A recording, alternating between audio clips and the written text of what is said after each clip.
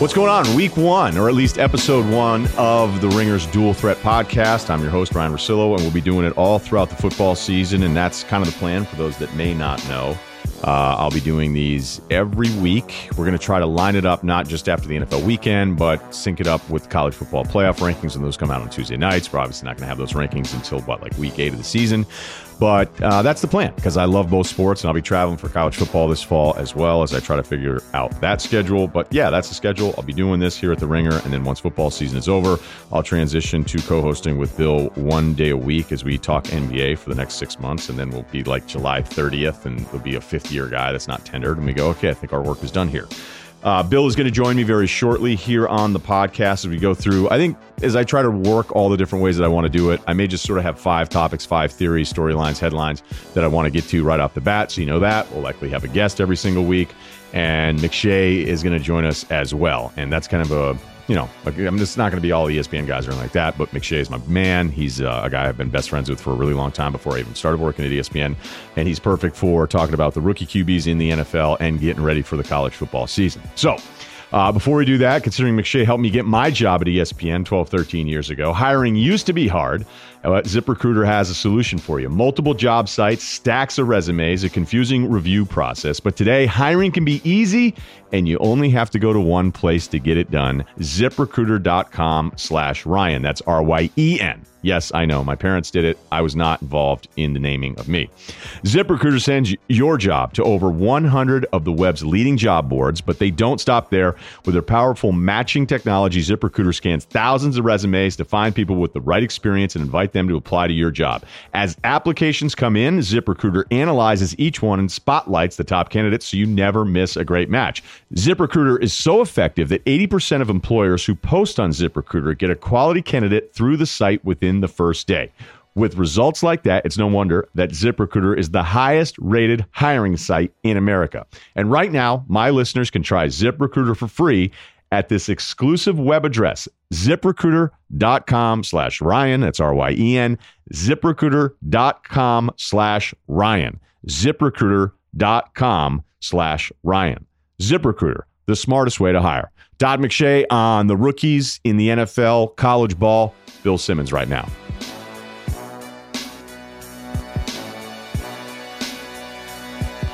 This is awkward because I'm in your office and I was waiting for you, and now I'm interviewing you sort of on my first podcast for The Ringer. It's not an interview. I'm just setting some picks. Is that how you feel? Yeah. You tell me to run a sweep and I'll just block for you and knock down some D-backs. All right. Best holders in the game. Top 5. I think there's a little irony here, and I think I already know now your answer because I think you and I both known Brady's done that EEI interview forever on the morning show. Yeah. And he hung up this week. And I thought, okay, before I say anything, I want to hear it. So then I went and I listened to the whole thing. By the way, smart, because in the old days, maybe you just say something and then you didn't listen. People, you didn't actually. Well, how many times? All the facts. Okay, but how many times have you done, this is a whole nother topic, but there are times where I was prepping for the show. I'd be like, Roy Williams said, what? What a jerk. I can't believe he said that. I think there was one thing he said in the tournament. He's like, look, we don't have these guys. We don't have Barkley. We don't have Karl Malone. And everybody's like, oh, wow. Roy Williams doesn't have these superstars. Yeah. And he actually was complimenting his team. But in print, it sounded awful. So he wrote out this whole segment, screw Roy Williams segment. And then somebody's like, hey, we got that audio. You want to hear it before you do the show? When you're younger, you might be like, nah. Yeah, I already wrote out the segment. And I listen, I go, huh. All right, we're going to have to come up with another topic at 15 because I can't do it. So yeah, that's how many times it happens all the time. Well, now we know because the Twitter mobs come right after you and make you feel like a dumbass. So you have to go the extra step, which is good. It's a good place. So I listened, and I think knowing what it's like to be a host, you're sort of prying a little, but you're passively prying. And I think it's a real thing. Like his trainer was part of this drama from last year, Guerrero. We don't really know his deal. I'm in the pliability thing, not me specifically. I don't see the point because I'm As a Pats fan, I like how you've made this intentionally ambiguous. Yeah, but I'm not that much of a Pats fan anymore. Well, you're from New England. Yeah, Your family cares about the Pats. People in your life care about the Pats. Yeah. No? I don't know, man. I mean, once I got bounced for that pre-show thing. Oh, I forgot about that. And it was like really, really uncalled for. Wow. So it actually made you not like the Pats. My father hates them. Oh, that's interesting. Yeah. I had no idea. Yeah. He's like, they did my kid wrong. I forgot about this. You had this whole other life last decade feuding with people, and it was great. I'm so relaxed out here in LA. So my point was this, is if you're Brady, like, I don't think you've been met. Now, look, he hasn't done much to be messed with. I mean, unless you want to get into the whole Deflategate stuff and all that stuff, right? But I thought it was kind of lame of him to hang up. And I thought that you were going to have his back like you always do. What happened to you? I don't know why he does these interviews. I'm going to start there. Like, I can't believe he still does them. Sometimes on Monday nights, I'll be driving during like either before the game or at halftime, and he's talking to Jim Gray on Westwood One. That Jim Gray one that he does? That one's even weirder. And I'm like, why is he doing? Like, are they paying him $100 million a year to do this? How is this worth it for him? He's got, not only has he made a crap load of money, but he's married to the supermodel who makes $40 million a year. They did the Time versus Time. They have like the biggest mansion in Brookline. Why does he need to do this Jim Gray thing? I got to tell you, I could do a Jim Gray podcast. Well, maybe we leave that on the table. But I don't understand. Why does he go in WEI? Why does he do anything? The WEI one, I guess you could at least say, like, if he didn't know any better and they got him early and it was part of, how those interviews work back then, is like you actually get paid for those. Like, I remember when we were at the Zone, we were trying to get guys in, and Damian Woody would come in and ask him for 7 copies of Madden. Right. And I'd be like, come on, dude. Like, I but can't give you all my video games. Right. But my point is, Tom Brady can make money all these different ways, right? Like, if he needs to make an extra $1.5 million, just like do a deal with Gatorade or Adidas or do some ad, and he could make that in one day. He could go do 2 speaking engagements. Do you think it's what makes him want to reach out to the WEI audience? I don't understand. And it's huge for the station because it's literally the only audio that anyone would ever care about nationally. Like, once that thing is over, I mean, it's not even a knock on them. It's like no ESPN's rarely going to be running anybody's local content from local radio. But how many times has he broken news on that? How many times has something happened in that interview that became a thing? I don't even know that it matters. Only downside. I think because he so rarely does anything that there's just audio, and it's good for EI. It's good for them because it's iconed, it's up. You know what I mean? Whatever that's worth, we got to get Ravel to calculate what that means in visual dollars. Let's not. All right. I love asking Ravel. They're like, what's that in waffles, though? What does that mean? I just don't understand what's in it for him and what's been in it for him the last 10 years. There's only downside. Do you think he thinks he's like connecting to the local, like it's him not understanding that no one actually cares and that he's not really connecting? So let's play this out. What is in it for him? Because it can't be money because he can make money doing anything. Does he think like this is a really important station, and if I have this weekly thing, they're going to treat me better than maybe they normally would? This is his way, like an end around way of buttering everybody up. Maybe, but I don't know. Like, does he need to butter up this fan base? Because he's amazing. That's why I don't understand why he needs to do this. It's not like learning about Jay Cutler. Like, Cutler used to do it at ESPN 1000 with Waddle and Sylvie. And I got to know those guys, and I like those dudes. And I'd say, what's Cutler's deal? And they'd go, he kind of just is over it. Yeah. And I'd go, well, is that really who he is? And they go, yeah, like it's really who he is. I go, well, why does he come on? They'd be like, well, because, Waddle played for the Bears, and, he connects that way with them, and I don't know. Do you know Waddle? Yeah, I think you'd know about him. White receiver, BC. BC guy, yeah. He's a big Chicago guy. So, I get it if it's somebody like Scalabrini, where a guy on a Celtic building bench, something. Yeah, right. It's like, after I retire, I want to do this. But so anyway, I agree with you that I'm a huge Pats homer, and I still think Brady got just bamboozled with Deflategate. I'll never understand how it played out the way it was. But with this, it's like the Guerrero things are fair questions. This is somebody he's attached to the hip with. He has a business with him. He has this whole kind of performance thing that he's created with the dude, and pliability, and do a diet differently, all this stuff. And he's gotten other teammates in, and then Edelman's involved with him, and then Edelman gets a PD suspension.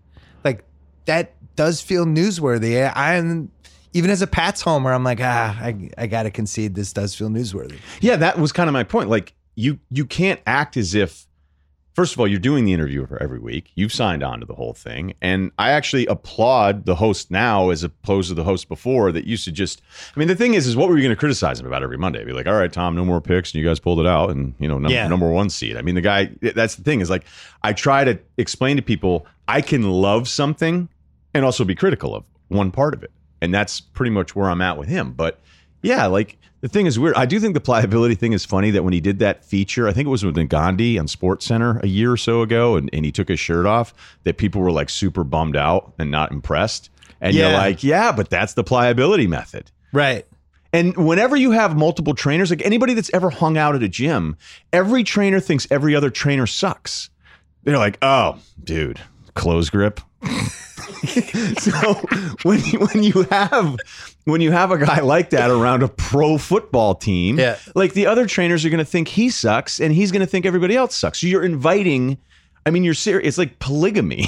Yeah. You're just inviting some sort of problem unless that works out for you. So I don't know. I don't understand why he was so upset about it. And it made me think that like his threshold for this is annoying is like, you think that was bad? That wasn't bad. He's definitely, you could feel it last year. He started to get a little strange. Yeah. What's going on there? Strange, like not in a harmful way, not in like a Michael Jackson, like all of a sudden adopting giraffes and shit like that kind of way, but just got a little weird. Like, I don't think he would have done Time versus Time 5 years ago. I don't think he would have said stuff like, I can't get whatever the thing about concussions. I do that. I won't get you won't get concussions, or you're way less prone to get concussions if you do this. And, but on the other hand, like he's been in my life now since 2000 and he's like a family member. And it's like people in your life get weird, like my dad's fucking getting weird. He's 70. My uncles get weird, and people in your life as you get older. Like I've known you for a while. You've gotten weird. I've probably gotten weird to you. And it's like, it's part of the package with Brady. He's 41. He's fucking getting weird. Okay. I think we got it. How is that for a defense? No, I'm surprised that you, well, actually, no, I'm not surprised because you have common sense. And when you hear the audio, you're like, what? Like you're upset about this? I don't know. Whatever. It's just for him to think that he's going to do that interview every week and they're not going to ask about Alex Guerrero seems naive to me. He's not a naive guy. He's super smart. He knows that's coming. Yeah. So but there you go. Tom Curran wrote a really good piece about it, though. Curran's great. Saying basically like, this is the new Tom Brady. He doesn't care anymore. He realizes like he's not trying to pretend to be something he's not. If he doesn't like questions, he's not going to answer. He's almost like that old Seinfeld bit about when people get old, they just back out of the driveway. It's like, I'm just backing up. Fuck it. Yeah. And my dad started smoking cigars because he travels now. And he like, my brother's, married and his wife's pregnant. And he just started lighting up smoking a cigar. Didn't care. Yeah. And people were like, hey, dude, what are you doing? And then he backed out of the driveway. Yeah, right. And he was mad somebody hit him. All right. I want to do this thing that I'm going to do kind of like newsworthy on the NFL stuff. McShay, as I mentioned, is going to join us as we do kind of a rookie QB transition to some college ball. And that's the dual threat every week. But here's something I've been thinking a lot about. Are we really all okay with Jimmy Garoppolo being, at the time when he was signed, the highest paid player in NFL history, the highest average annual salary? The guaranteed money's a little bit less. He's since been surpassed with Ryan's extension. But here's the deal. 5 starts against the Bears, who stunk, and Mitch Trubisky. The Texans, who played Yates and Tom Savage. 9-7 Titans beat Mariota. He was terrific against the Jags, beat Bortles. 11-5 Rams, they beat them, but it was Sean Mannion and no Gurley in that game. And when I read the piece, a great piece by Robert Mays. Yeah. And like, there's so many great things in there, but that you also can be like, wait a minute, what? So he throw like 5 picks? His touchdown to pick ratio isn't great. If you go through the 7 starts, he's probably lit it up like 4 games, and that's fine. But the schedule, it was like 1, maybe 1.5 good teams.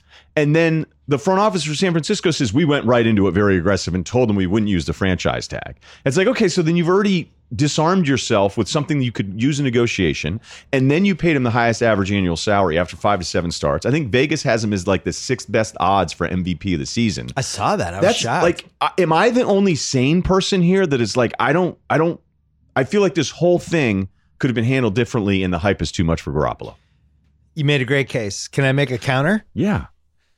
I actually watched those games and wagered on them because I really thought Jimmy G was going to do great. So I watched those Niners games. So you feel good because you were in early on the position. I was super in early. Listen, I've been wrong a million times. I'm very proud of how I benefited financially from the Jimmy G era in San Francisco. And I watched those games. His supporting cast was awful.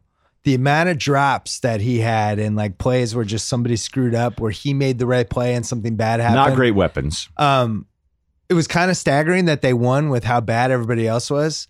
And I felt like his stats actually should have been a lot better.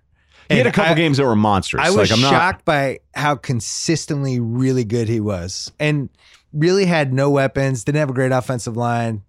And I'm a believer. The only thing that worried me was the stuff about comparing himself to Vince from Entourage. It was a fucking huge red flag. Nobody likes Entourage that much. Come on. Nobody liked Vince that much. Nobody liked Vince. There's no like Vince fans. People like the show, but nobody's like, you know who I fucking miss? Vince. I like how anybody that has that run, it's like a rule in this city. We're like, we're going to give him 2 movies. We'll give him 2 movies. Right. He's going to be the main guy. Grenier. Right. And if Grenier shows up in the second one, is the same fucking guy as Entourage, then like, he's sorry. in Devil Wears Prada. He's like a chef. He's like Vince. Yeah, he's a chef. He's You just keep looking around for Turtle. But yeah, that was the only red flag for me, was that he, in a almost like a bragging way, was like, yeah, we're like Vince and my buddies are like the other guys in Entourage. It's like, that's not a good thing to say. Yeah, that sounded dumb. And then there was that weird Instagram post where we couldn't figure out if he was off the Pats. And I didn't think that was anything more than like probably your buddies being stupid with your Instagram account, not realizing that you're going to be headline news the whole time. I forget who it was that I worked with, but I think somebody I worked with actually said that proves he's not a leader. I wouldn't invest in him. I'm not going that far. I just thought the whole premise of we have to pay him more than anyone else ever at the position after 5 starts with us seemed to be a lot. But even Lynch said in the piece, he said, like, they wanted all this credit for front loading it so they'd have cap space off it later, so it's $37 million in the first year. Yeah. And Lynch is like, yeah, we're really smart with the way we front load these. And you're like, it's not really that hard of a concept to understand. You put more money in the beginning so that there's less money later on. Jake Glazer was on my pod 2 years ago and told this story about how John Lynch had 37 Mai Tais. So every time John Lynch says anything about football, I always go back to the 37 Mai Tai story and be like, that guy's... Does Glazer think that's an accurate number? No, he counted. He was adamant that was the story. It was 37 Mai Tais. Yeah. It's like the Wade Boggs 100 beers. Who knows? I think Wade... I believe 100 beers before I believe 37 Mai Tais. About Jimmy G. Yeah. They're getting some buzz. And I've noticed like...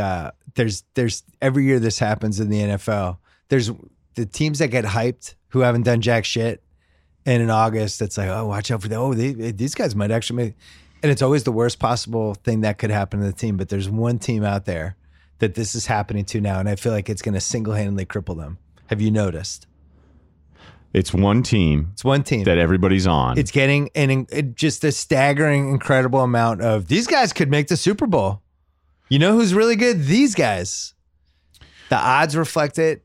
The fantasy, like the San Diego now LA Chargers. Yeah, I've seen that. Like we had a piece on The Ringer, Danny Heifetz wrote today about the hype train, and I feel like everybody's picking them to win the division. I saw some fantasy defense list. They were the 4th highest defense out of all the fantasy things. Well, Ingram and Bosa are monsters, so I mean, at least from a roster standpoint. But I like the fact that we see this with football where people go, you know, they had bad luck in close games. You go back last year and the kicker, it's like, yeah, but I watched those games. Like they weren't well coached. They did dumb things. They have the same coach they had last year. Every game it looked like Rivers was going to die at the end. Yeah, too. Rivers I think is really erratic in some of these close ones and makes a dumb play at a bad time. And I'm just not sold on the coach at all. They're going to make the Super Bowl? That sounds crazy. But that's always what's so hard, though. Like when you look at the AFC, and I was doing this last night, where I went like 7 to 8 NFC teams deep, where it feels like a more exaggerated version of Eastern Conference in the NBA. Because after New England and Pittsburgh, like who do you really get excited about? Like, am I supposed to be excited about Jacksonville again, who had 0 injury games basically? Like they've had one of the healthiest rosters we've ever seen over a full season. I don't know what to make of Bortles. Like I hope it kind of works out for him. He seems like a nice enough guy, but I don't have a ton of trust there. And then when it comes back down to like what's wrong with Tennessee? Why are people not inspired by them? And I feel like everybody liked them last year. Like your Chargers take is what it was all about with the Titans last year. Well, but they changed their coach though. And I gotta secondary, say, their corners are good. They're deep at corner. I think Mariota's okay. I don't think he's like special. I think Mike Vrabel is going to be a good coach. And it's funny. I think he's a much better bet than Matt Patricia, who I was really never that impressed with, and I think has the potential to be a disaster in Detroit. Whereas like Vrabel, he's a rocket scientist. Did you know that? I'm so tired of hearing how smart he is. He was so smart. We fucking bench Malcolm Butler, but I always try to look for like the team. Like last year, I had the Rams. I'm very proud to say like the Rams were my team last year, and the biggest reason was Jeff Fisher to Todd McVay. Plus, they had a lot of blue chippers. And even Sean's thought to be pretty good. Yeah, Sean McVay. Who did I say, Todd? Yeah. Well, he's coming up later. Yeah. Todd McVay is coming up later. If I could get Sean McVay on the podcast. Sean McVay and Todd McShay's son. Like a real quick thing, though, like, and I'm obsessed with asking like football people that have covered the league for years and years. Yeah. How is it that only Kyle Shanahan and Sean McVay can dial up an offense now? Like, how is it that there's two people in the world that are like, there's those two guys? What about McDaniels? There's three. Yeah. I don't. You're not giving McDaniels? Wait, can I go back to my Rams point? Yes, please do. I think it's weird really that there's two people in the world that apparently can do it. Mediocre coach to potentially a really good coach, culture changer. Nobody liked the Titans coach. He won a playoff game and still got fired. Nobody was a fan. I think if people weren't sure good, his name. Could that be worth 2 wins, 3 wins? Could that be the difference between being like a 9-7 range team to if the Jags take a step back? I'm not sold on Andrew Luck at all. It's so funny hearing people talk about Andrew Luck. Like, look, if he's healthy, he's a top 10 QB. It's like, yeah, exactly. If he's healthy. Right. We have no idea if he's going to be healthy. He didn't look great in the preseason at all, which is like, because I'm a huge Andrew Luck guy, but I think it might be based on the division then, because I don't know what to do with Jacksonville. We expect the defense to be really good. We don't know what to do with Bortles. I still don't really know that I love their weapons, and even they have taken a hit. Tennessee, I'm kind of meh on, even though I like the secondary. And then Houston and Deshaun Watson, like as great as Deshaun was last year, and he was over that stretch, he was incredible. Really fun to watch. And for a guy that actually threw a lot of picks, still statistically, like some of the games that he had were off the charts. But there'd be games and throws where I'd go, is this all just sort of working out, or is he going to be able to do this all the time? Because to be long-term successful, like I almost wonder if there's a Deshaun Watson correction coming in the second year. And I don't think it'll have anything to do with his health or the injury. Well, he came off a major knee injury, which seems like an issue. And they have like one of the 3 or 4 worst offensive lines in either conference. And I was early, I was like, oh, Houston, Watson will be back. That I'm completely out. I'm on the other way now. But my question is, who is the team we're not going to see coming? Because we always hear the sleeper. And it's always somebody nobody saw coming, which was part of the case for the Rams last year. Who is that team? That's the one I still haven't figured out yet, because it's going to be somebody like the Jets. It just is. It's going to be like somebody's going to go 10-6 and we're not going to know what about Denver? Happening. I was looking at them too. I don't like the coach, but they have a lot of the other things you would want, right? If Keenum is much better than all the crappy quarterbacks they had last year. I mean, they had a stretch of some of the worst quarterback play in the history of this league. Awful. And so when people look at like their defense taking a step back, like my argument was always that defense halfway through the season is like, this is pointless. Who's the running back that got in the 3rd round? My man, Rolls Royce Freeman. So if he's good and Keenum's good, because their running backs weren't good last year either. That was the other thing. Everyone was, they. Dude, and they have Bradley Chubb to pair with Von Miller. And if Keenum, I think Keenum just has to be like slightly above average, and maybe they win the division. And what does Emmanuel Sanders do with Keenum? He feels fantasy sleepery to me. I'm with you. I think Denver, it's going to have to take the Chargers or the Chiefs to stumble a little. I would bet more on the Chargers. For some reason, I have like Stockholm syndrome with the Chiefs now. I just assume like, oh yeah, Pat Mahomes, it'll be fine. They'll go 11-5. Like there's no rationalization anymore. Yeah, they're like the team that you always pencil in for more wins than you expect without any fear whatsoever. It's like, they're like the Popovich Spurs, where you're just like, I have no idea, but I know they're going to win 48 games. But see, I think one of the crazy things about the Mahomes throw in the preseason to Hill that everybody freaked out about. It was great, but he's going to do that a lot and screw it up. Yeah, like that's who he was at Tech. Like it's these massive throws that you go, I don't know where that one's going. But if you're a Chiefs fan and you just sat through this like kind of successfully unsatisfying Alex Smith era. Yeah, 3rd and 7, I'll take a sack. Yeah, or like I'm gonna roll out and here's scream. Like to have Throw this behind the guy line who's of bringing out scrimmage. the fucking bazooka every once in a while, you'd be so excited. You Like, know- oh my God, whoa, that thing went 80 yards. Are you allowed to throw it that far? Oh! You know what? We didn't even mention the Raiders yet. Gruden is destroying the front office that he inherited. Yeah. Like, did you see the quote that he had the other day where he's like, well, we got nothing out of 13 draft and 14, 15, and 16. There's nothing. And it's like, Khalil Mack, that was my favorite. Like, the Raiders were kind of one of these teams that we're talking about a little bit. Like last year, a lot of people were like Raiders, Carr MVP. There's your Super Bowl team. And it was funny because when we were doing the radio show, I'd always go, their defense stunk in 16. And we're just assuming because like it's just this natural progression where we go, oh, well, Carr's really good. He's going to be solid. They had another receiver. The Marshawn thing was super People overrated. penciled them into the AFC West. Totally. And it was like, well, easy schedule last year. They had that crazy game where they went for the 2-point and won.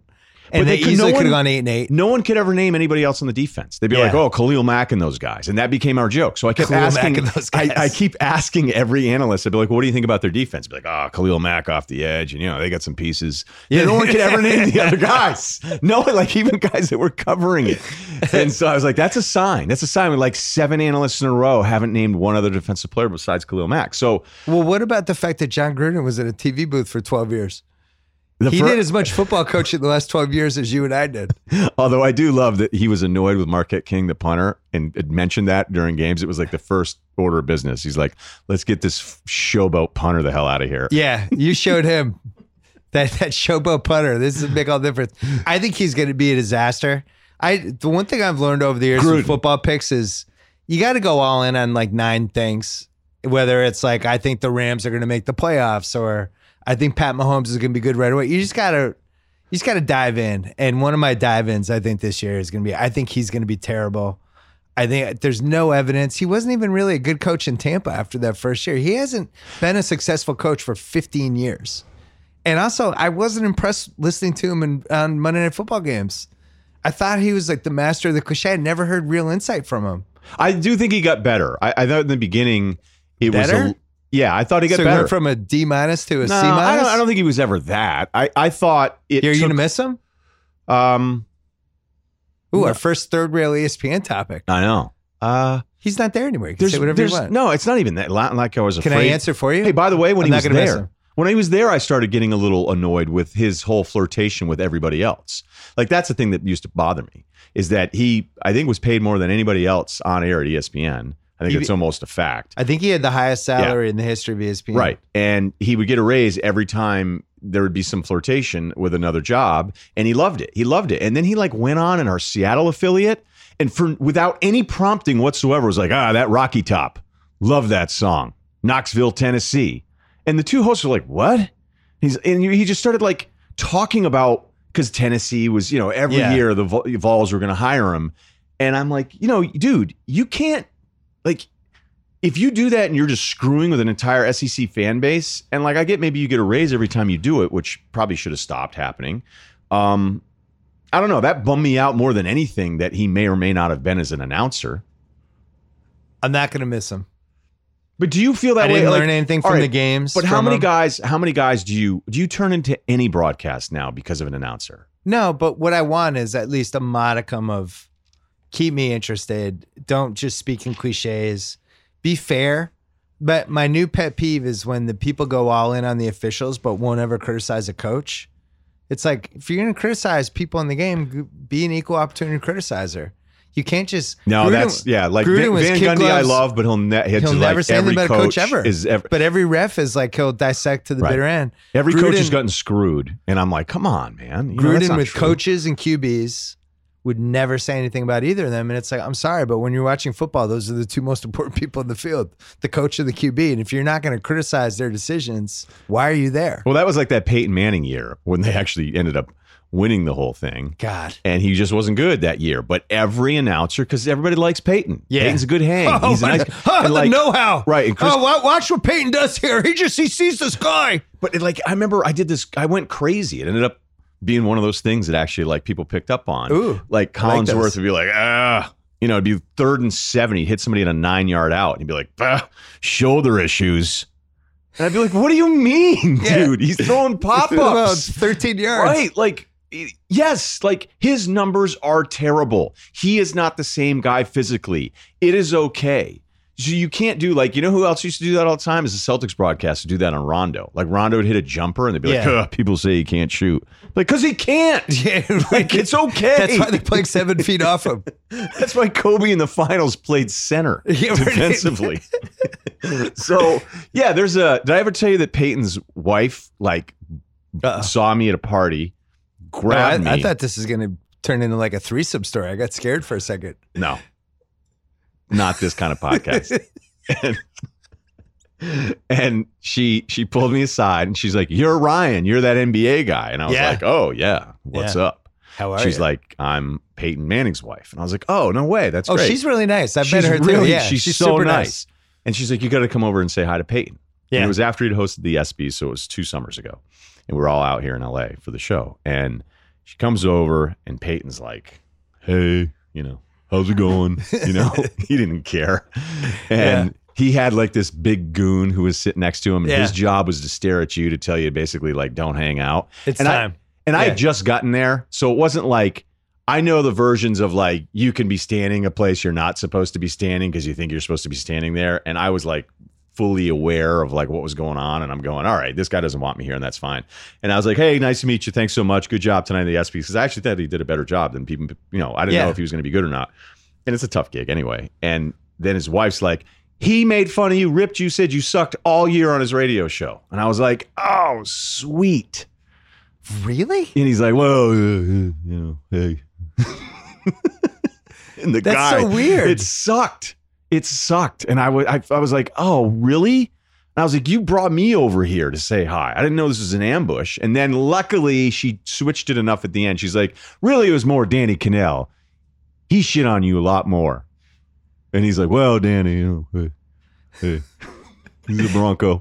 And you got ambushed by Peyton Manning's wife. I think one of my favorite memories of the Cannell pairing was when we were at a Super Bowl party in San Francisco when Peyton was there and Elway came over and said to Danny, he's like, "Well, you're always part of the Bronco family." And I started laughing. What were the other things on the list? Oh, sorry. We did Garoppolo. We did a little Deshaun Watson. By the way, my last point on Garoppolo is I have no context of any of these NFL salaries. And the cap is going to go up. It's not like basketball where it's like DeMar DeRozan makes $28 million this year or whatever. Yeah, I know Lowry and DeRozan are I can 50. compare that against everybody. With the football, it's like, all right, so that's the first year thing, but then if it's spread out and then they can renegotiate it. I had just an Eagles thought. Yeah. Everybody tries to do something different, something provocative, and now the new thing is Doug Peterson went through it with Green Bay where they were trying to come back when he was, I think, the backup. Yeah. And they lost the QB coach, they lost the OC, but they had coaches in place to promote from within. The Wentz injury feels more significant, and we've just sort of penciled him in and that they'll be fine. But like the Foles thing is a fluke. The Foles run is a fluke. And I remember going back and forth when I was trying to figure out how to pick the Super Bowl. I'm going, am I really going to pick Nick Foles against Bill Belichick? Like, that seems stupid. I'm not going to do that. And I ended up being wrong. Okay. But we've seen fluky runs to Super Bowls before with quarterbacks who've never been the guy that they showed us for, say, 3 or 4 weeks. Because even Foles' run isn't as great as Flacco's run. Flacco's run is still the greatest run like in the history of football. It's unassailably the best. It doesn't make it'd be like, I'm trying to think of like a good comp. It can't happen here. in basketball. No, it can't, but I'm trying to think of like what it it happens. would be. It would be like some random starter just going like 7-0 in the postseason. It'd be like Sean Marion just getting 40 a game and leading the Suns to a title. I mean, you know what I mean? I'm like trying to think of somebody who's established. Can't happen in basketball. Right. It can actually. But I feel like the Eagles have enough talent to do it. They're getting other guys back that they hadn't had. Their defensive line looks to be terrific. There was a couple. It feels like their weapons aren't exactly what you want it to be, but still. Why? So you're saying why not the Eagles? Yeah, why not? Why don't like the Eagles feel like because it's their one Super Bowl in team history that people are like, yep, they partied a lot and they'll be done. They're not going to be as focused, right? Well, if you look at it the other way, if Atlanta doesn't screw up that goal line, 4 downs inside the 5 or whatever, and they just take care of business in that game, maybe the Eagles were meant to win this year. And last year, even before Wentz got hurt, I don't think people were kind of locked into the Eagles in the Super Bowl. They were a contender, but it felt like that was like their breakout year. And then maybe this year was going to be the year. And then all of a sudden everything happens, they win the Super Bowl. But that doesn't mean that this year still can't be the year where they're actually better than they were last year. I've seen that people are shorting them. I know I saw Francesa did his over-unders. He had Eagles under 10. What's your deal with Francesa? Well, he's family. Yeah, I'm not knocking it.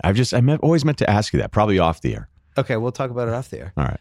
I don't like their division at all. I think Dallas sucks. I think the Giants, they put all the eggs into the Eli basket. We have no idea what that looks like. And then I do like their receivers, though. Washington, Jay Gruden, Alex Smith. I don't know. Maybe. Joe House is optimistic with Washington.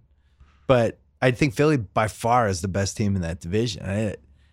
Like for them not to win that division, I would think something really bad. I'd feel better about Dallas if I knew the offensive line was going to look like it was 2 years ago. But that thing towards the end of this preseason, I'm going the other way.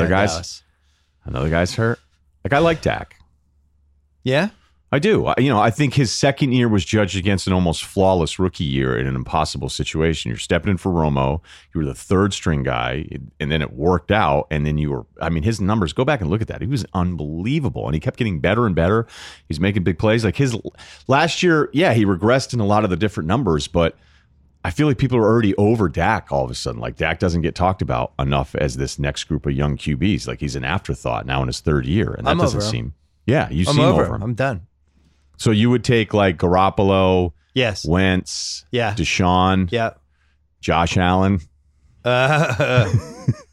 Who would you take, Luck or Dak? Ooh, for the next 3 years. I'm terrified of Luck's injuries. You really are. I really am. I don't like when people miss that much time.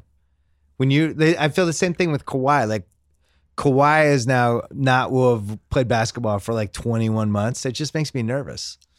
Yeah, but I think that's different. I don't think Luck said, I don't like anybody, and I don't like my coach. I'm not going to play for a year. Yeah, well, but Luck has, if he lands on that shoulder again, although maybe with this new rule, nobody will ever land on a shoulder again as we continue to just ruin football. Thanks a lot, man, for hanging out on the first one. It was great. Thanks. And I can't wait to get this thing going. Yeah. So thanks. Good luck, man. All right. Okay, McShay's going to be coming up. We're going to be talking college ball, but also the NFL rookie QBs and all that stuff. But I want to remind everybody, when you're on the road trying to go to NFL games, I'll be going to a bunch of college ones. And if I can't get on the sideline, because I'm trying to think who denied me being on the sideline. Oklahoma once, but that was fair. There's almost no room there. We got kicked out of the Dallas Cowboys, the first ever game in AT&T Stadium. It was actually BYU Oklahoma. It was not a Cowboys game. And we were there. I think Bradford got hurt. Landry Jones came in. Okay, this is boring. Anyway, SeatGeek. Getting tickets online can be far too complicated. With hundreds of sites and varying levels of reliability, it's hard to know who to trust. That's why SeatGeek is the way to go. SeatGeek pulls millions of tickets into one place so you can easily find the seats you want for a price you're willing to pay. There's nothing quite like being there in person, and SeatGeek will get you closer to the action for a great value. SeatGeek is designed to make your ticket buying experience easier than ever by searching multiple ticket sites and grading every ticket based on value. So there you go. You're like, wait a minute, are these good seats? Well, SeatGeek's going to tell you everything you need to know, even if you don't even know the stadium, arena, field, whatever. SeatGeek helps you immediately identify the best seats that fit your budget. Plus, every purchase is fully guaranteed, so you can shop for tickets on SeatGeek with confidence. I actually do have the SeatGeek app as I get ready for this season. It's on my phone. It's by far the easiest way I've found to shop for tickets. I actually just use SeatGeek to buy tickets to USC Texas, which I'll be going to Austin for very shortly, although I waited too long to get my flight. Now I regret it, but that's a different app. Best of all, my listeners get $20 off their first SeatGeek purchase. So if you're close on getting tickets to something anyway, why don't you just get $20 off and use the SeatGeek app? Just download it, enter the promo code Ryen, that's R-Y-E-N, promo code Ryen, R-Y-E-N, for $20 off your first SeatGeek purchase. SeatGeek, life's an event. We have the tickets. Okay, my first one, I wanted to bring in the guy that I've known a long time. Yes, we were friends. We were on the road for a few years, and he actually got me my job back at ESPN. But now here on The Ringer, the dual threat college football with Todd McShay. But Todd, before we go through all the NFL stuff or all the college football stuff, I did want to start with a little NFL thing because You had talked about this quarterback class well over a year in advance, saying that it could be thought of as one of the special ones. When we started the season off, you go, there's 3 guys, and then you don't even know what to do with Josh Allen, and then Baker ends up going number 1. What kind of level of interest do you have just even in the preseason, knowing how many months you've spent watching tape of these guys? It's a good question. I've been more dialed in to preseason football in the NFL this year than probably ever before. And a lot of it is just because I want to keep up, and I always try to keep up, but there's some parts of it, especially second half of games, where you're just like, what am I watching this for? But I've been there, right? Really been, yeah. Like, what am I doing? Talk about a waste of time. But I'm just so interested in seeing how these guys are playing. Josh Allen playing a little bit more, in part because of injury, than expected. We've seen, Lamar Jackson kind of up and down. Josh Rosen played well early and then has the thumb injury, so he didn't play week 3. And they don't expect him, I don't think, to play week 4 as of what I recently read. And then Sam Darnold's had a really good camp. And it looks like he's going to probably be the only one of the first-round quarterbacks, 5 first-rounders, 4 in the top 10, that winds up as a week 1 starter for the Jets. We'll see. Baker Mayfield, it looks like they've always contended that they wanted to sit him, and we'll see at some point. I assume we're going to see him during the season, but I don't think it's going to be week 1 unless there's an injury. Was there anything with the Allen thing? Because I think he was the Baker story actually ended up becoming pretty interesting because nobody thought he was going to go ahead at Darnold or maybe even Rosen. And then it comes out that a year ago at this time, it was Rosen, Darnold, Josh Allen, with Lamar Jackson and Baker kind of off in the distance a little bit. Like, I had a late second round grade on Baker going into last year, and then he all of a sudden decided to be less Johnny Manziel and more Russell Wilson, which really we started to see after the Iowa State loss. It must have been a coaching emphasis to stay in the pocket, take 7-yard gains when you can get them. Not every play has to be 45 yards down the field. That's what I meant with Manziel, nothing off the field, just the on the field comparison.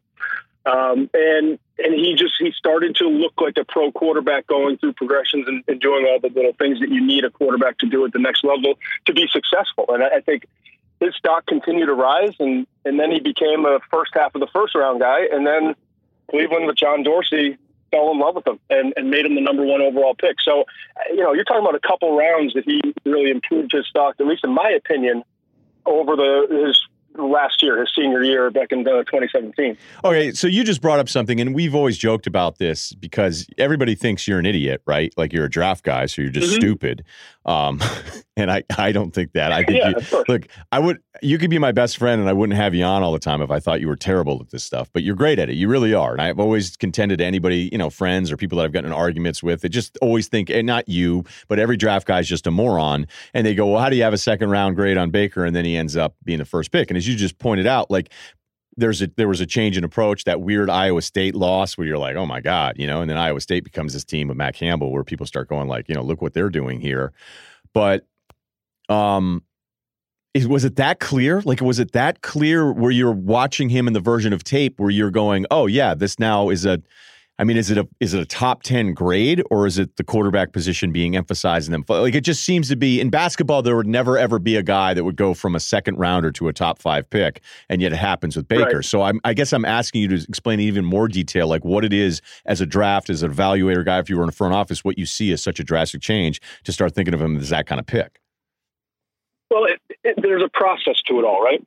So last year I watched 3 or 4 game tapes on him and all the quarterbacks in May and June just to get ready for the season. And so that's where I come up with the later second round grade. Now, I don't get to know Baker Mayfield, the human being, like I got to know him until September, October, November, and then part of the pre-draft process, because I'm doing live games, meeting with him, but more importantly, meeting with everyone around him. And so there's that aspect of it. And it's the same for NFL teams too, because scouts are out there and they're putting together kind of an initial list, but then they're seeing him throw live, which, by the way, he's one of the guys, and it's hard to explain it, but some guys pop on tape in terms of their arm strength and ability to fit balls into spots. Other guys, you can't tell their arm strength based on the tape, and you want to see him throw live. And when I saw him throw live for the first time last year, it wasn't West Virginia. I think it was a little earlier in the season, but West Virginia was another game that he had played in, and then in the Rose Bowl as well. You just see on the field when you're watching him live that he has a much stronger arm than you kind of get the perception of when you're watching him on tape for whatever reason. It just sometimes that happens. So you start to talk about the arm, the leadership and everything that comes with Baker. And then the third aspect that I touched on is that he started to play more like a pro-style quarterback, so it's easier to evaluate that aspect of it. And I don't, listen, for John Dorsey, maybe the first time he watched a single game of him, he thought he was the best quarterback of the group. I don't know. And we'll never really honestly know. But I know a lot of guys in the league, well-respected scouts in the league that do this every year, scouting a position group, scouting a region, first of all, that had him in the second, third round range. And that started to see a change in him and started to get to know him, the person, more, and just kind of fell in love with him. So it happens. There are different reasons. And in this case, those are really the three key reasons that jump out to me. All right. I want to ask you one more question about the rookies and then transition into college ball here. But the Josh Allen one is another example. Like, if he doesn't work out, then everyone's going to go, well, you guys are idiots. Like, why would you guys fall for this again? He's at Wyoming. He can't complete any passes, blah, blah, blah, blah, blah. It was, I thought, a complete drop-off from the talent that he had 2 years ago to what he had this past year. And yes, it did look ugly. And even some of the preseason stuff, like, he looked like he was dropping back Tecmo Bowl style, where you just keep going backwards and then you fling it, and it doesn't work in the NFL as well, and just does in the video game. And then it looked good again. And then it's like, wait a minute. And, that's the whole thing. Like, if you like Josh Allen, then you bang on that. Like, the same thing with Lamar Jackson. Lamar wasn't very good, played against the twos, and then had a good game. And then everybody that was a Lamar Jackson stan starts seeing, oh, you guys. So, like, the Josh Allen one, like, it is more complicated than everybody just saying NFL people are morons for drafting the kid out of Wyoming that had a bad completion percentage, isn't it? Yeah, it is. Listen, I had him very high early on last year. And kind of the grade didn't really change that much. He lost 4 guys that wound up doing something and being on NFL rosters from the offense in Wyoming. Wyoming's not Alabama. They don't just reload and bring in 4 new players that are going to wind up being NFL talents on one side of the ball. So there's a huge drop off in talent. They were playing Oregon. Was it Oregon and Iowa? Iowa, yeah. Yeah, Iowa and Oregon were the only 2 times you saw Josh Allen on any kind of television nationally. For the first 2 months of the season, I think there was a night Boise State game. There was that weird snow game, and then there was like some weird CBS coverage if you really were looking for it. But yeah, you're right. I mean, right, but how many people are really looking for Josh Allen in Wyoming? Lived in West Hartford for a decade. Anytime you saw him, he was up against it. Just wasn't. It was ugly. Right. Let's put it that way. It was bad. It was ugly. Right. And it was ugly. And it was like, but it would be ugly if a lot of really good quarterbacks in the league went and played with that supporting cast. Like Ben Roethlisberger had a really bad game against Iowa years ago in his only national game at Miami of Ohio. And you have to kind of keep all the factors in there. And I also think too, I'm covering a lot of Pat Mahomes this summer doing the preseason games for the Chiefs, and these young guys with a lot of talent, it's not going to be Brady. It's not going to be Breeze. It's not going to be as efficient. It's almost like Major League Baseball today. That's probably the best example. It's like you can go 2 for 5 in a game, but hit 2 home runs and strike out the other 3 times, and that's a good game in today's game. No one's bunting. No one's moving guys over or playing situational baseball. It's either a home run or a strikeout. And so I think with these young guys, it's a little bit like that where yes, they're making a lot more mistakes than you're used to seeing from the Breezes, the Rodgers, the Bradys, and the elite, but they have a home run ability about their game that is different in a lot of respects to any of the other young guys that are coming in, and it kind of makes up for some of those sins, if you will. Yeah, that's an interesting way of putting it, because I think the Mahomes thing, and we were talking with Simmons about this earlier, is like everybody freaked out on social media when he hit Hill with that throw that was like 65 yards on a dime. And I go, yeah, but if you watch him at Tech, like there's a lot of those throws and you're going, what the hell is he doing? Mm-hmm. And like, that's the reason. I mean, and I don't know if it's going to, but like you're not going to be able to, like, the home run strikeout analogy I get, but like you can't be throwing Hail Marys into picks all the time. And that's actually how they played at Tech. It was crazy. Right. And that's what made him such a difficult evaluation. But knowing the situation he's in, and that he's with one of the handful of places that know, like really, really know how to develop a quarterback. And then you had the fact that you could argue, I mean, maybe the Saints, but they're up there in the top 3 or 4 teams in the league with offensive weapons. I mean, you don't get many Kelsey's plus Tyreek Hill plus Hunt at running back. I mean, he's got weapons all around him. So with the creativity, the ability to coach, the weapons around him, he's in a position to succeed. Whereas Josh Allen, you know, it's going to take a little bit more time. And listen, everyone thinks Pat Mahomes is going to have this monster year, and maybe he winds up because of everything around him. He's still really developing. I mean, I talked to him 5 days ago. He was saying, I was struggling for the first 2 months last year when I got the job to identify the Mike linebacker. Like, we never did any of that stuff at Tech. It was just a different offensive system and mindset. It was about, you know, hurrying up and this, that, and the other thing. Like, so a third of the time I was kind of guessing what the Mike was, the middle linebacker. And it seems so crazy. Easy on TV. Like, yeah. Right. Mike 53. But then he's like, I started to get it a little bit towards the end of last year, and now I'm kind of on a different level, but there's still a huge learning curve. And so you think about that process and then what these rookies are dealing with, the Darnolds and Josh Allen and everybody else. Like, these guys are 19, no, they're 20, 21, 22-year-olds that are now taking over billion-dollar franchises, or are expected to in the next year or so. And it's a lot of pressure, but it's just a lot to learn, more so than anything. Okay, college ball here. When I think about Clemson's D-line, some people think they're all first-rounders. I've heard and read, and I've heard, look, from people saying it might be the best defensive line we've ever seen in college. And I don't think that's actually crazy. I love their running backs and their quarterback who, look, I don't love Kelly Bryant, but I think between him and Trevor Lawrence, who's this big-time recruit who came in as a freshman that actually led a different 5-star guy, Hunter Johnson, transferring to Northwestern, and the fact that if you run through their schedule, other than, you know, I mean, you think they're going to beat A&M, and then they're at Florida State. We're still not sure there. Like, between the schedule, and here's my rule with any college program. If you play one decent, like, big boy out of conference, then I'm good with you, okay? And I always kind of use it as the Baylor example. Like, Baylor never played anybody, and they wanted credit for scheduling Duke like 5 years ahead of time. But, you know, I'm not knocking Clemson's schedule. They scheduled A&M, and that's great. But the way it lines up, and the defensive talent, and the fact that they have 2 options at quarterback, and I'm starting to wonder if, like, Lawrence is going to take the job from Bryant. And Bryant's he's a better runner than Deshaun was, I think. But, you know, he's probably not the same command of the offense that Deshaun had, because he was incredible. It's hard to pick against them, at least on paper, all the things they have going for them.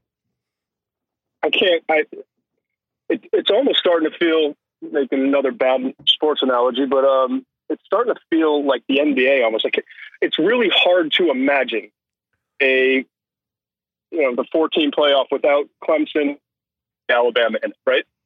Well, I can't look. I can make a better case against Alabama than I could Clemson with the ACC and the way their schedule goes. And Dabo has this thing rolling from a recruiting standpoint. Like, and there's another 5-star defensive lineman that they're going to put into the rotation that other people are like, I can't even believe this dude didn't transfer and he stayed. So they're recruiting as well as anybody.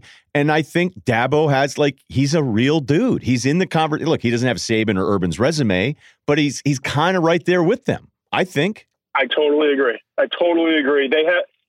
They have it rolling down there like it's nuts. Only Alabama has it rolling, and I bet Georgia in the next year or so is going to get there because they're getting closer and closer.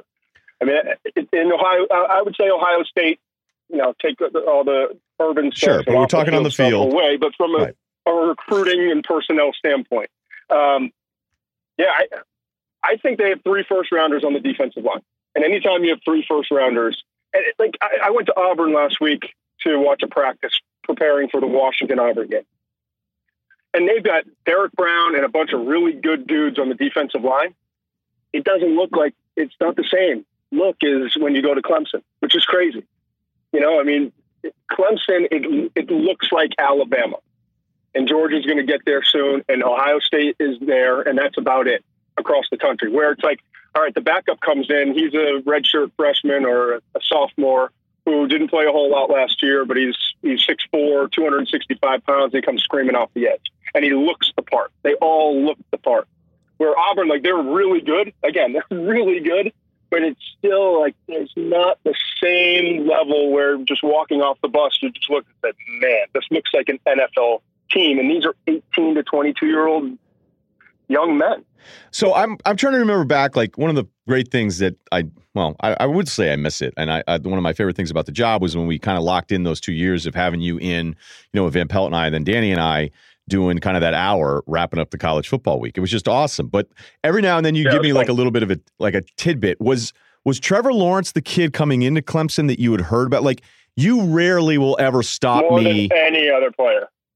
Yeah, because you won't say to me, oh, hey, check out this 5-star, or hey, I heard a buzz. You don't do that to me ever, and you did it with their backup, who could be, and like, that's correct, right? You said that about Trevor Lawrence. Like, you'd heard stuff about him more so than any other of these younger guys coming in, correct? My brain is going to explode if I try to get into the recruiting thing.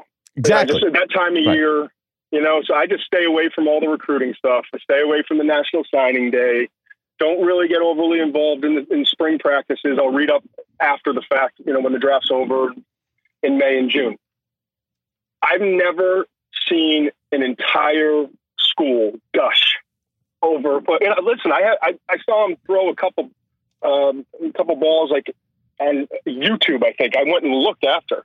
I haven't seen him really throw live or anything like that. But just talking to Dabo and their offensive coaches, and then some of the teammates that were with him when he came in early, there is buzz and excitement like no other when it comes to quarterbacks coming in. So I had to base it solely on that. And he's one of the only true freshmen that I really know a whole lot about. But listen, I don't know if he's going to win the job. I don't know how it's going to work. Dabo has a history of trying to kind of slow play that and favors the veteran, as he should. Because when you have a talent lineup like they have on both sides of the ball, you don't want a young guy who's going to come in and make mistakes. You don't want to rush it. You can afford to take some time. But Lawrence is, if he's anywhere close to the hype, he's going to be the next big star coming out of the college level going to the NFL. All right, we did a ton on Clemson, but you know what? They deserve it. Even though we could do, I just didn't want to do 20 minutes on Alabama because I could do that too. I'm picking Georgia to come out of the SEC. And I'm picking Georgia and Bama. Oh, so you think we're going to have two SEC teams in the playoff again? I think so. What's your playoff? What do I know right now? Yeah, I know, but go ahead. Georgia, Bama, Clemson, and I went Stanford. You're not worried about Stanford? Washington. Yeah, the schedule is brutal. I think I picked Stanford before I really studied their schedule. But I also hate doing. I feel like every year we get sucked in by the schedule, and then things change. I don't know. I'm sure Washington fans are going to love. I like one weird one. I do. I think Herbie one year had Arizona State and somebody else weird, and then like week 7. I think it was over by week 3. And he was just like week 7, He's on game day. He's like, all right, everybody can shut the bleep up. He's like, I was swinging for it. And then I think he came back next year. He's like Clemson, Bama. The Washington thing feels like it's more about the rest of the Pac-12. And Stanford's offensive weapons should be fine. He's got his own line back. I think more people worry about their defense, or they worry about the defense as much as they worry about their schedule when Washington's secondary is insane. I agree. And Stanford, I don't know, for whatever reason, Stanford's defense has not played like Stanford's defense the last couple of years, No, not last year. Yeah. Look at it, they gave up 42 to USC. They gave up 34 to UCLA. There were a couple of games, but they got better as the season went on. It's just they used to be dominant on that side of the ball and just kind of run the ball and wear opponents out. Whereas now they're better on the offensive side, which is not Stanford-like. But I don't know. I think that they're an underrated team this year. I think Texas, I know we always say Texas, but I think Tom Herman's going to make a big step with that Texas team too. Those are two teams that kind of stood out as I was preparing for the season. There's teams that just aren't ranked as high or getting as much national credit as I think that they're going to wind up deserving when it's all said and done. All right. So if we go back to Georgia, though, and I feel like there's some sort of it wouldn't be a state law. It would be a U.S. law that they have to have another nasty running back, and there'll be like 7 different guys. Like the stretch they've had since Gurley and Marshall, and then to have Chubb and Michelle, and then also DeAndre Swift. And, Fromm was good enough to get a guy out in Eason. And at one point I thought Eason had the best arm of any SEC quarterback. And then Justin Fields, this kid who they think they're going to get on the field. I feel like, I don't know, like picking against Bama just feels stupid for any reason, right? I mean, because it's them. But I wonder this Tua Hurts thing is annoying enough to maybe just get in the way a little bit. And I think you could make an argument that Georgia on paper, especially with not having 8 guys missing from last year's defense to the NFL like Bama did. And I know they reload as well as anybody, but I don't know. I guess I feel like there's one year I have to pick against him because I feel like I pick him every year for a decade, and not meaning that it's gone. I can't even really think of the last time I picked. I think I picked Arkansas against him in a regular season game in 2010 once. But other than that, I don't really pick against. No, I'm serious. Who was the quarterback Arkansas had that looked like he got murdered in that game, and then the Raiders took and then cut him immediately? I think it took him in the third. Was it Tyler? Yeah. Tyler Wilson, was it? Yeah, it was Tyler Wilson. Yeah, Tyler Wilson. All right. Good job. We got there. There. Remember when he looked like he died in that game? I mean, maybe we're not supposed to make jokes about that stuff anymore. He was a rag doll. I loved him, though. I was like, look at his toughness. Yeah, exactly. 7th round grade. Let's go. All right. So, where are you at with Bama's talent then going into this year? I'm at a place where 2 years ago, they had 10 players drafted. Last year, they had 12 players drafted. More than half of them seem to always be in the first, second round.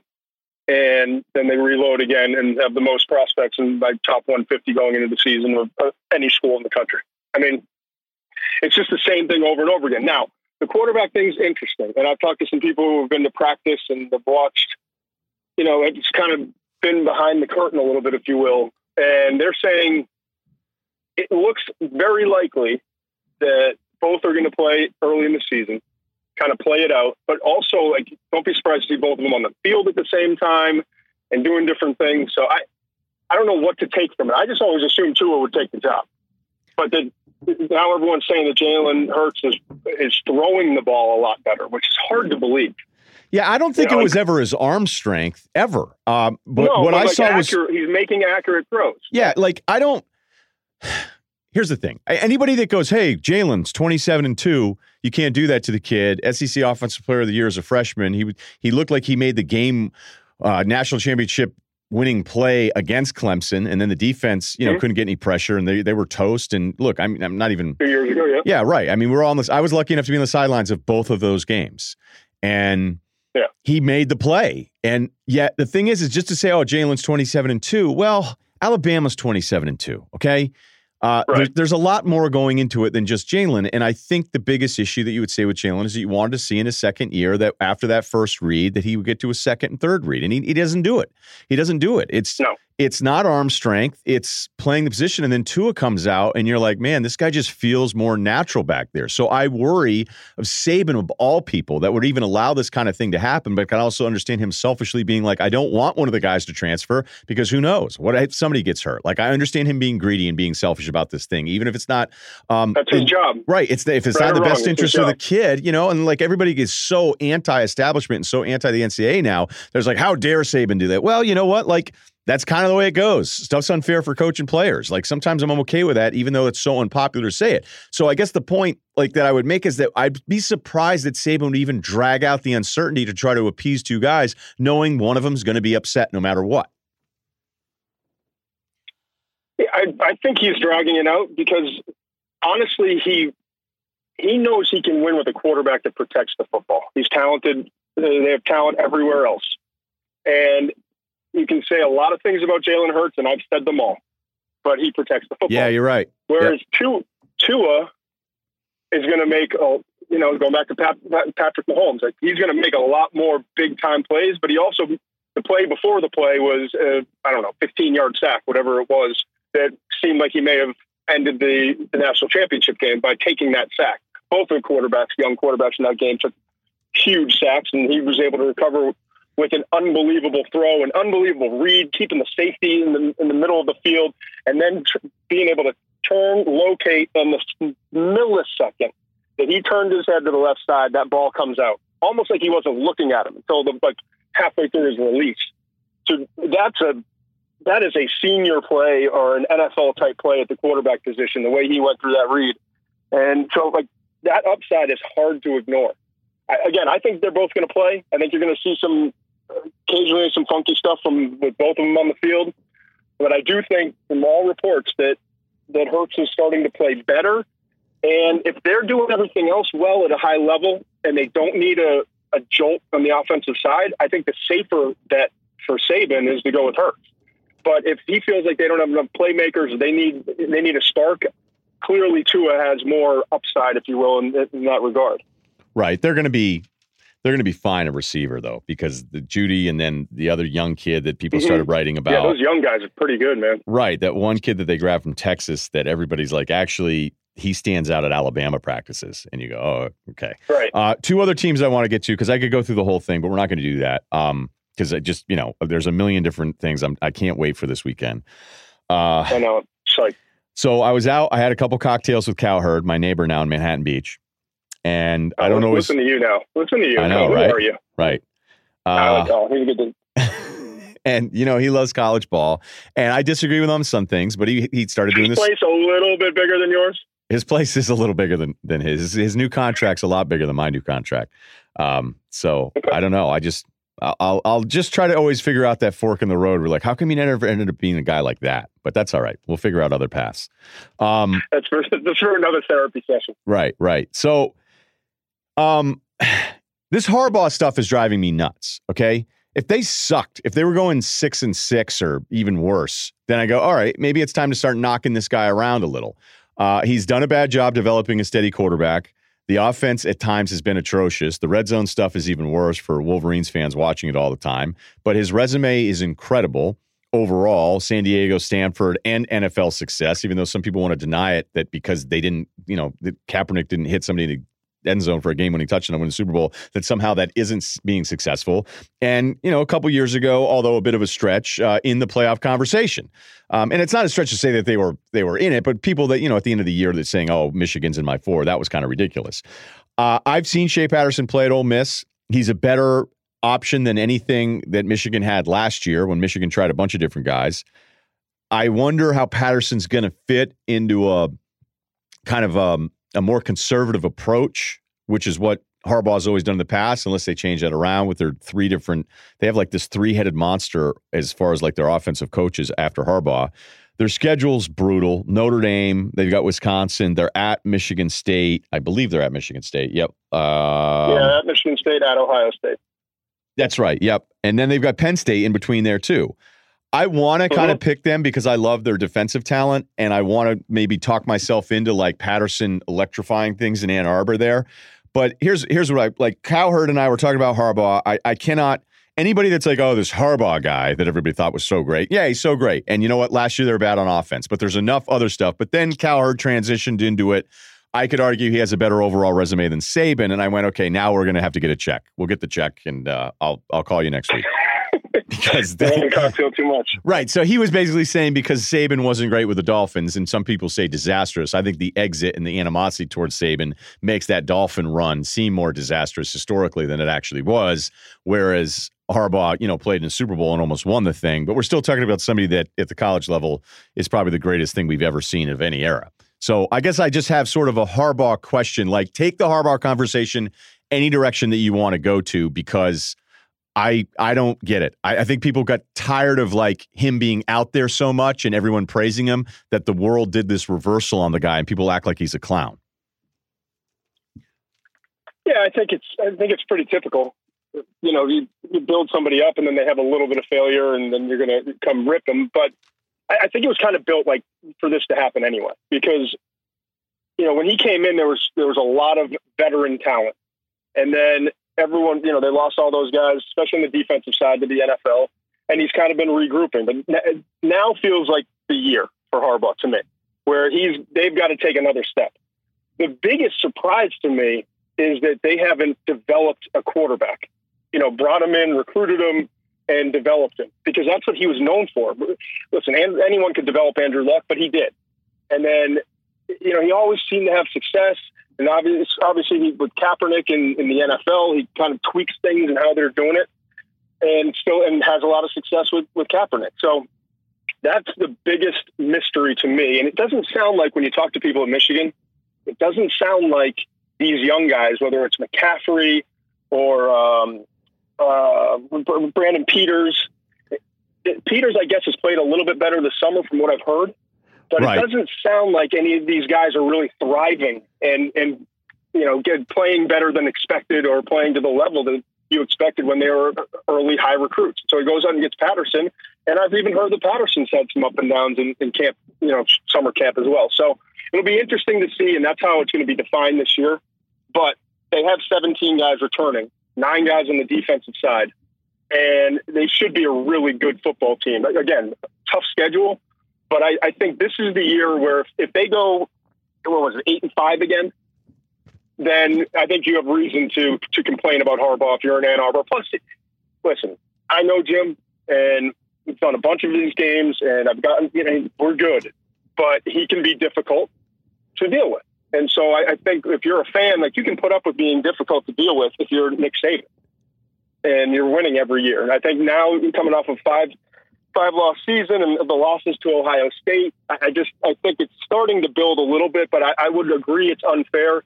This is the year, though, to me, where it's going to turn one way or the other on him, because they should be really, really good based off of all the talent they've brought in. And you get a guy like Patterson, who's got to learn how to play on schedule, by the way. I mean, his best plays at Ole Miss were always the broken down plays. Dude, he loves them. Around. I don't think people get it. I can't wait for Michigan fans week 1 to actually go, oh, wait. Or you can talk about practice or anything else that you've seen with him, but it's pretty wild. It really is. That guy loves going to put up with that. Well, he never has. He's never really run an offense like that. And I think, with Peters last year, he was supposed to be the solution just because it was going to be different than Spate. And some of that stuff's on Spate too. But they tried a bunch of different things, and then Spate would just freeze, and then it was weird. Everything sort of transitioned towards blaming Harbaugh. All right, a few more minutes because I know I have to let you go. I got to talk West Virginia because we need to bring up this team. They're not the Big 12 favorites. Oklahoma clearly is, and Murray's a terrific runner. We'll see how great of a thrower he is. I think a lot of the Oklahoma stuff has been said before. We know West Virginia's MO from the past, 90th in points allowed. But if you look at Rose and Robinson and Bigelow and some of the transfers that they brought in, you, I guess on paper, feel like they should be better defensively. But tell me about what Greer is possible of, and the fact that they will play Oklahoma to close the season in Norman. Greer he's a kind of a gutty player. He's talented. I wouldn't put him in the level of any of the quarterbacks first round pick. I think he's more of a mid round guy that comes in and competes for a backup. He sounds spot. White. Is he white? What's that? Is he white? This sounds like a white guy. He's gritty. He's smart. He's an overachiever. But listen, I think they can be explosive offensively. Defensively, I think they're well coached. They haven't had a lot of talent. And so that's going to be the big thing in that conference. If you can play a little bit of defense, you got a shot. But, the quality opponent thing bugged me with them last year. I did the Virginia Tech game. They lost to TCU. They lost to Oklahoma State, lost to Texas, lost to Oklahoma. So basically, when you looked at the schedule, and I don't have the whole thing in front of me, but if you looked at the schedule from last year, they beat the teams they should have beaten, and they lost to the teams that are quality opponents. And so can they take that next step this year? And I think a big part of that is going to be on the defensive side. Listen, we know Greer's a good player. We know that he's got some weapons. Gary Jennings, David Sills are quality receivers, really good college receivers. But I think with Tony Gibson, the defensive coordinator, he's got to, hopefully they got some more talent. Everyone in the Big 12 respects him as a coach and the different looks that he provides. It's just a matter of getting better players on the field, and only time will tell. But I think they're really an intriguing team to watch. I think Texas, as I said, is going to be better than people think. I think TCU might take a little bit of a dip with only 11 starters coming back. But Oklahoma still, I think they're the best coached team in the Big 12. And I would put him up there with the top 10, maybe even top 6 or 7 coaches in all of college football. I mean, there are NFL people that are comfortable telling me and telling other people that they're actually flying to Norman to pick his brain, to pick Lincoln Riley's brain, and to look through their offense and do different things. And so, to me, that's we saw it with Baker last year. We'll see now with a new quarterback. But I think when you have a coach at that level, you're going to be okay. And I think they're still the team to beat, in my opinion. Todd, I can't wait, man. What's your first game for ESPN? We got Washington, Auburn, 3:30 on ABC Saturday. Oh, where are you going to be for that? On the sideline? No, neutral site. I was letting you. Oh, sorry. Right. I was like, have you ever watched? We're in Atlanta at the Mercedes-Benz Dome. That's what I was trying a lot of travel this week. I'm all over the board. No, that's fine. And I know you're busy, man. And thanks for joining us. And I was happy to have my first Ringer college football podcast be with my guy. All right, man. I'll talk to you soon. Yeah, I appreciate it, bud. Thanks for having me. I'll talk to you soon. All right, that'll do it for the first episode of the Dual Threat Podcasts for The Ringer. Make sure you subscribe to the Dual Threat Podcast, The Ringer page, I guess iTunes, everything else. I'm Ryen Russillo. We'll do this every single week. Subscribe, rate, and review.